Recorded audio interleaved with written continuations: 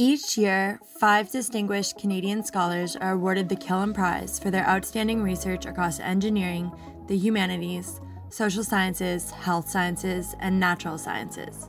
In celebration of these winners' contribution to Canada's society and economy, thefutureeconomy.ca interviewed each of the 5 researchers to share their discoveries with Canadians. This podcast is part of the futureeconomy.ca series celebrating Canadian research excellence, which is made in partnership with the Canada Council of the Arts and the Killam Trust. Today we're speaking to Ted Sargent, the Vice President International at the University of Toronto and a researcher and university professor in the Department of Electrical and Computer Engineering. He is also the Canada Research Chair in Nanotechnology and the recipient of the 2020 Killam Prize in Engineering. So, congratulations, Killam Prize winner 2020. What does it mean to you? What is your area of research? And what does it mean to the overall Canadian economy? Well, it's a huge thrill to be one of the Killam recipients. It's actually a celebration of the work of a couple of generations of brilliant doctoral students here in engineering at the University of Toronto. And the work that they've done is related to nanotechnology and to renewable energy. So the team over the last decade or so has worked to come up with new strategies to harvest more of the sun's broad spectrum in next generation solar cells that can also be flexible, physically flexible. And of course, this is teamwork, I assume, right? It's a prize that you're celebrating with your team. One of the most amazing things about the kind of work that this team has done is how interdisciplinary it is. And so, I sit in an electrical and computer engineering department within my faculty. And of course, some of the people that I work with are engineers or engineering physicists by training. But now we have material scientists. We have people who are trained as chemists. We have people from physics. Now we have students and postdocs from computer science working with us, applying machine learning to accelerate the discovery of new nanomaterials, new solar strategies.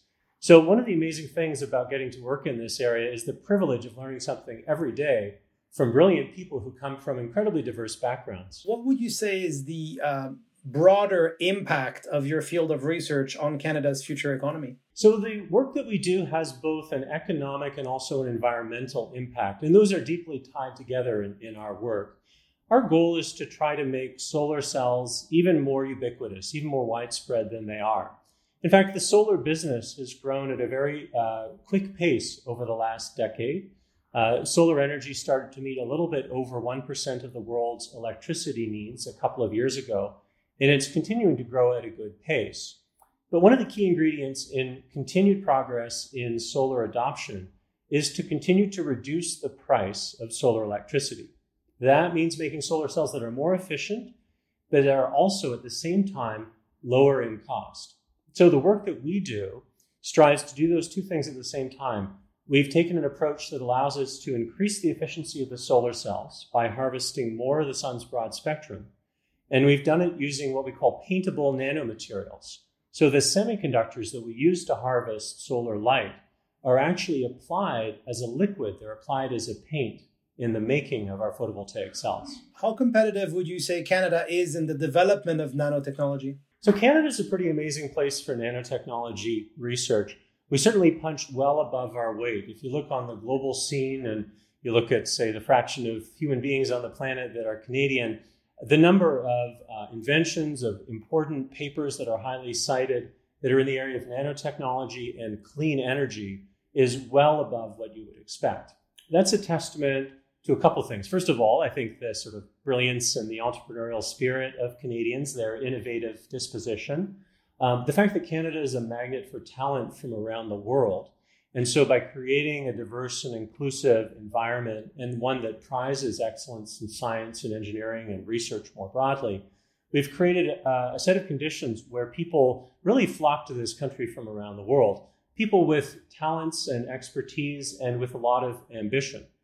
And for that reason, combined with strong investments in science and applied science by multiple levels of government within this country, combined with a growing, burgeoning, really, entrepreneurial sector and innovations from large corporations, we're making significant progress towards making a major dent on some of these really important problems related to clean tech. So Canada isn't necessarily known first and foremost as a renewable energy nation. I think people might think of other areas of our energy sector first. What is the current state of research in solar and more broadly in renewable energy, and what advantages does Canada have above, let's say, others? Well, so Canada actually has been at the frontier, the vanguard of renewable energy for a couple of decades. After all, hydroelectric energy is renewable technology. And nuclear, different people will define in different ways, but people at least acknowledge that the carbon dioxide footprint of nuclear technologies is low, and Canada has been a leader in some of those technologies. But renewable is blossoming in all sorts of different directions. For sure, wind, solar is becoming huge. And also the problem of storing renewable energies is increasingly an area of focus for the whole global community. So there are sort of two aspects to being at the vanguard of the field. One is, do you have the renewable resources? Canada clearly does, obviously in hydro. But also when you think of solar, really the biggest issue is having the land mass with good insulation. And Canada does have that. But the other big opportunity in renewable is that it's big business. So traditional energies are about a $5 trillion global sector today. They are a huge fraction of the world's economy. If ultimately the world's economy is going to transition from a fossil-based to a renewables-based economy, well, you can either be part of that or you can be left behind. And the way to be participating in developing the technologies, manufacturing the technologies, and ultimately selling the technologies into the future renewable clean tech economy is to be right at the frontier of developing new intellectual property and commercializing it, all on the foundations of outstanding basic research. What do you predict for the development of renewable energy in Canada over the coming years? Well, my prediction is that we will continue to see a decrease in the cost of producing renewable electricity, including from solar. Solar is the most abundant, the most scalable renewable resource that we have. But as we see that progression, we're also going to see major investments in technologies to store that energy. The reason that's so important is that renewable energy sources like solar and wind are also classically intermittent. That means that they come and they go, and they don't come and go at the same time as our demand comes and goes. So we need to find ways to move energy around in time and in space.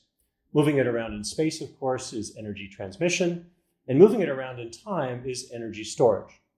Batteries do that very well, but batteries don't do that on the vast scale. Imagine the problem we're trying to solve in Canada. We're trying to move the energy that we received in the summer, and we're trying to move it into the winter. This is what we call seasonal scale storage. And this, the community widely believes, needs a chemical approach. Essentially, we need to synthesize fuels, but not fossil fuels now. I'm going to call them renewable fuels instead. We need to synthesize chemicals that we can play back later, say inside a fuel cell, that we can store at a very large scale, and that we can move around in time over a long time scale, like the kind of time scale of seasonal or half a year. And my prediction is that Canada, if it continues to make investments and to really double down on those investments, has the chance to be in a leadership position on the development of a clean tech economy that really picks up where the traditional fossil economy left off and overtakes it. So a kind of next generation natural resources technology, but one that's really rooted in science, innovation, and engineering, rather than being rooted just in the harvesting of this bountiful natural resources that the nation was very fortunate to have. I'm wondering what you think must be done and by who to improve Canada's ability to commercialize the kind of groundbreaking research that comes out of our universities, for example. Yeah, I think to figure out the path forward for the Canadian innovation economy, we need to first acknowledge where we're actually very strong. And then we need to look for a couple of gaps where we have more work to do. I would say that the quality of the research that goes on at Canadian universities is A+. The quality of the students from undergraduate through master's through PhD and the postdocs that we attract to this country, an absolute A+. Where this country could stand to make a little bit more progress is really in developing the other elements of the innovation ecosystem. Now, one of those elements is to have a burgeoning startup sector. And we've made huge progress as a country on that front over the last decade. Universities across the country have very vibrant innovation ecosystems. At U of T, for example, we have 11 different accelerators for our students from engineering, our students from the business school, our students from the Faculty of Medicine. And we bring them all together through a kind of coordinated entrepreneurship at U of T to have them work on projects together, because a project is better done by an engineer and a Rotman School of Management team and a med student all working collaboratively than it is done by any single individual. Now, where we have room to progress is a key part of the innovation ecosystem is not just the small companies, though they're important. It's also the big ones. In fact, in companies that I've been involved with creating in the past, the way that I got my CEO, my VP R&D, my VP engineering was often to go to big existing companies in the region and to look at who was the general manager for this business unit, who was the manager or director of engineering in a large operating company in just a portion of the company. And they would just be a perfect candidate for senior management, senior leadership within the company. And so innovation ecosystems have to mature, they have to progress. We actually need, the term ecosystem is very well chosen. We need the small and the medium-sized and the large. And it's all part of the development of the talent pipeline and the creation of something we call a flywheel effect. So you can imagine technology leaders and business leaders from large corporations spinning out into driving a small company forward, and the company grows. And they grow with it, or perhaps they return to the large corporation, go back to another position, go back to the entrepreneurial sector in the future. This kind of very dynamic movement of talented scientific and technical labor and management labor is a really key element of a mature and thriving ecosystem. And I think we've got a little more work to do as a nation in further developing those elements. How important is interdisciplinary research, and how can we sort of kickstart these kinds of collaborations and structure them so Canada can be more competitive? So one of the most important elements of really innovative research and its translation is generating new ideas and being right at the frontier of new idea generation. Now, I think there's two key elements in doing that Canada cannot be without. One is the global or the international element, and the other is the interdisciplinary. On the global front, science and engineering and broader technological progress in business, they are part of a global context. And if we were to sort of cut ourselves off from the rest of the world, we would be cutting ourselves off from brilliant ideas, from brilliant inventors and scientists and scholars in other parts of the world. So it's essential that we be part of global networks in order to be part of those conversations and to be at the table. The other thing that's critical for idea generation is to sort of find creative opportunities at the boundaries or at the clashes between different disciplines. Often the first steps here are a bit frustrating. We sit down and we talk with a physical chemist, and I'm an engineer. And for the first couple of conversations, we're not really understanding each other. Maybe the next set of conversations, we're actually trying to understand each other, teach each other a vocabulary or a mathematics or a set of literature. But then we go into this magical stage where we're generating ideas together. And there are ideas that I wouldn't have generated on my own. And then there are ideas that the physical chemists wouldn't have generated on their own. And that's where the magic happens. But it takes sustained investment, a bit of patience, and an absolute commitment to the creative interdisciplinary process. What areas of research coming out of Canada's universities and academic institutions are you personally most excited about? Well, I'm really excited about one particular topic, and I've actually committed a pretty good fraction of my own research to this topic now. And so that is taking carbon dioxide.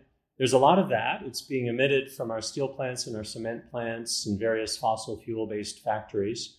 Taking that carbon dioxide, combining with renewable electricity, and turning the sort of chemical input and the electrical input into something more valuable.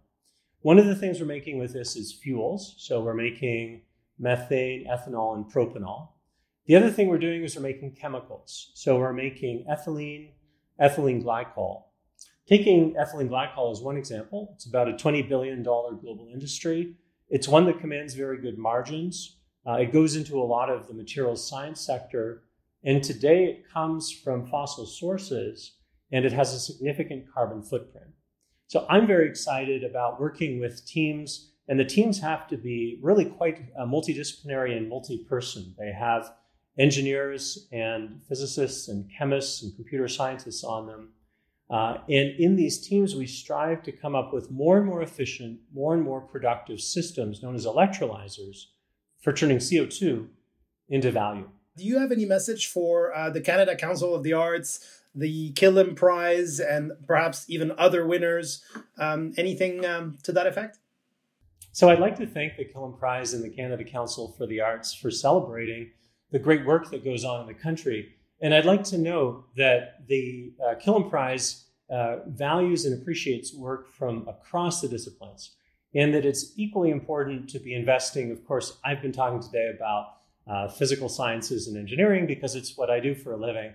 But it's just as important that we be investing, as the Canada Council for the Arts through the Killam Prize has been doing, in outstanding scholarship in the humanities, in the social sciences, and of course in the life sciences. It's really when we invest in these platforms and we find the connections between them that we have true economic benefit, but also societal benefit at the same time. If you had to pitch someone or a group with some influence, let's say, on the future of Canada's economy, and in particular, Canadian excellence in research, who would you choose to pitch, and what would you say in 30 seconds or less? I'd pitch the Prime Minister, and I'd say that we are faced with a pretty big opportunity right at the moment. It's to address simultaneously our economic challenges and to address also our environmental challenges. Clean tech is going to be a $5 trillion industry in a couple of decades, and it's going to keep growing.